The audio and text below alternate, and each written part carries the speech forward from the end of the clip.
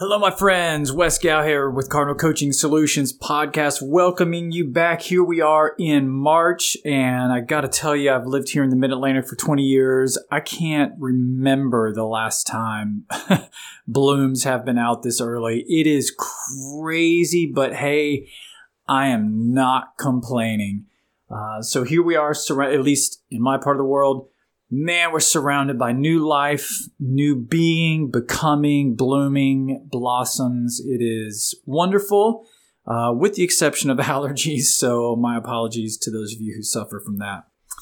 Hey, thanks for stopping by. I wanted to share something that just popped up recently for me. I've mentioned this before, but I'm currently enrolled in a graduate program, really enjoying it. And well, actually, let me just pause and say the title that I'm thinking of this is The Relationship Between Sunlight and Easy. Yeah. The curious relationship between sunlight and easy. And I'll circle back to the graduate program here. But, I grew up in the Sunshine State, Florida, but I've been up here in Virginia for the last 20 years. And sunshine's a curious thing. We need it. In particular, I am, I've said this before, I am solar powered, my friends. If I go like 24 to 48 hours without seeing sunlight, gray, overcast, man, I am not at my best. I suspect that the majority of the population experiences some level of seasonal affect disorder. I know I do. First in line, raise my hand. I need sunlight. I try to take at least one walk a day, just 20 to 30 minutes in my neighborhood just to get outside and get some vitamin D. We need it. Humans are better with sunlight. Yep, no question.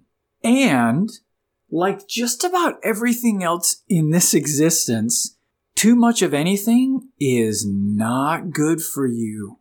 It's really not, including especially sunlight. In fact, no surprise here, too much of it can kill you.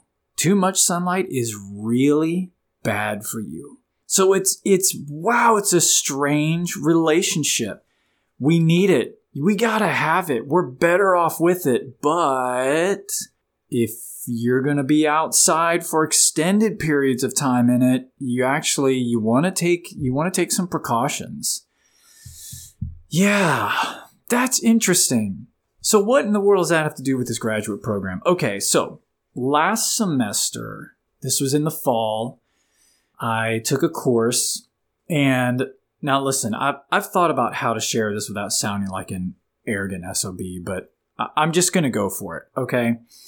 In an 8-week course, after generating who knows how many thousands of words, for different papers, discussion threads, and that kind of thing, I got a 100% in this course. I did not miss a single point on a single assignment. And about halfway through the course, the courses are in 8-week sections. About halfway through the course, by that time, I had a good gauge of this professor. And you know what? I was going to be fine. I kind of knew the next 4 weeks are going to be no problem. I'm good. And it was good. And it was pretty easy. Okay. And then I hit my current course. I came into this current course, the first part of 2023, or my first course in 2023, expecting to replicate what I had just done. But different professor, and boy, oh boy, did I hit some speed bumps, my friends. Yeah. Wow.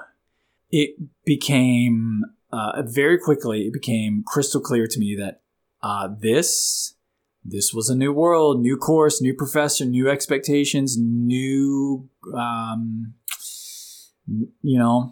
standards of grading, apparently.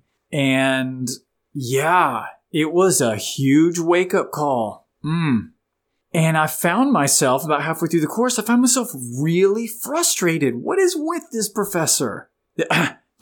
Does this professor not know what I just produced? Good grief, give me a break. Obviously, no, they don't know, and they shouldn't, and don't care. and shouldn't care. I found myself really frustrated that this was hard, that this was challenging. Yeah. And then a curious thing happened. I just on a whim, for no particular reason, I've shared on here before, I journal. I'm a big journaler. I don't even know where or when I did this, but I came in contact with an older journal, or maybe I was just flipping through much earlier pages from my current journal. Anyway, I came across this phrase.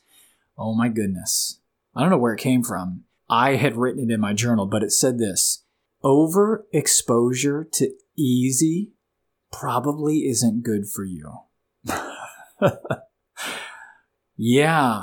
Imagine how I felt when I read that in my own journal. Overexposure to easy probably isn't good for you. Here I am in a course after just coming off what was pretty easy. Here I am in a course that isn't easy. But you know what? I had to be honest. I was growing. Yeah, I was learning more nuances of how to be an academic writer and what to pay attention to. As much as it pained me, as much as I hated to admit it, I was growing. Yeah, overexposure to easy, not that great for you. Just like sunlight. Do we need times of easy? Sure. Man, absolutely. Yeah. Amen. Amen for easy. But too much of it? Yeah, too much of it probably isn't good. I had a friend who shared with me one time, I'm sure I probably shared it on here before, but I was probably complaining about something similar to this issue with this friend, and they said, it's kind of like the oyster and the grain of sand. Like it's an irritant to the oyster. No doubt about it. Sand inside an oyster is an irritant. And yet, if it weren't there, there would be no pearls. They simply wouldn't exist. This beautiful thing that we value that we humans value, only comes into existence by way of an irritant. Yeah, it got me thinking about, I say all, boy, that's at least from my perspective, the best art, the best books, the best music, the best expressions come from situations when your back is against the wall. Yeah, when that artist is fighting for everything, man, they can put out some incredible art. Once they've made it, once they've got the fame, once they're traveling on private jets and spending their time on yachts, it's kind of hard to come by inspiration then. So that's interesting. So what did that do for me? The realization here that overexposure to easy isn't good for you. You know what it did for me? It helped me release negative energy because I was really generating that in my body. I was frustrated. I was tense. Yeah, it helped me release negative energy. It helped change my perspective on this course and even this professor. It helped me take more of a palms open. What can I learn versus clenched fist? I'm frustrated. And that was huge for me. I got to be honest, that was really, really big for me. So my encouragement to you is if you're currently in a situation that, man, something's frustrating you, you know what? I'm not saying that what I've just said applies exactly, but it might be worth looking at your situation and going, you know what? What if this is, what if this is my overexposure to easy? Maybe I need this. Or maybe you're on the fence about a project and, you're just not sure what to do. It's going to take a lot of work. Hey, get after it. Wade into it. Dive into it. Learn it. Figure it out. Exposing yourself to some hard, it's probably pretty good for you. So I hope that's encouraging, friends. I do have some exciting things coming up. I've got some journals that I'm going to be releasing. I'll share more about that.